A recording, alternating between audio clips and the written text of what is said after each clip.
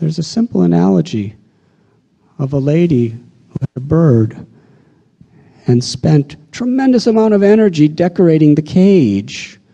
And when a neighbor came by, she said, "Look at this beautiful bird cage." And it was the most beautiful bird cage that the neighbor had ever seen. But she was horrified because the bird inside was dead due to starvation. The purpose of the cage is for the bird. Now, this may sound like a very simplistic story, but it's the story of life throughout this world, throughout history.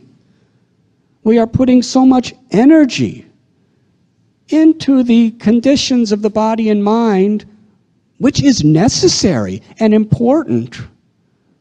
But yoga means to harmonize the body, the mind, and the living force, the soul, which is seeking pleasure. And what is that pleasure of the soul? We can understand that in our common life. The only pleasure that really touches the heart is the pleasure of loving and being loved. It's our most fundamental need.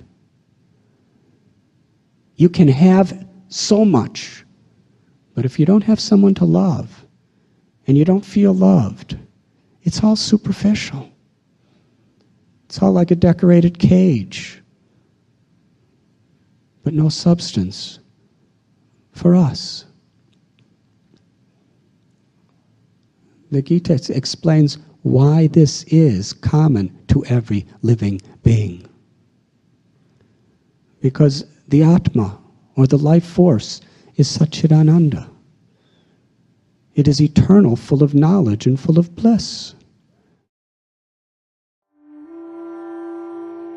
You were listening to Radhanath Swami on devotionalnectar.com.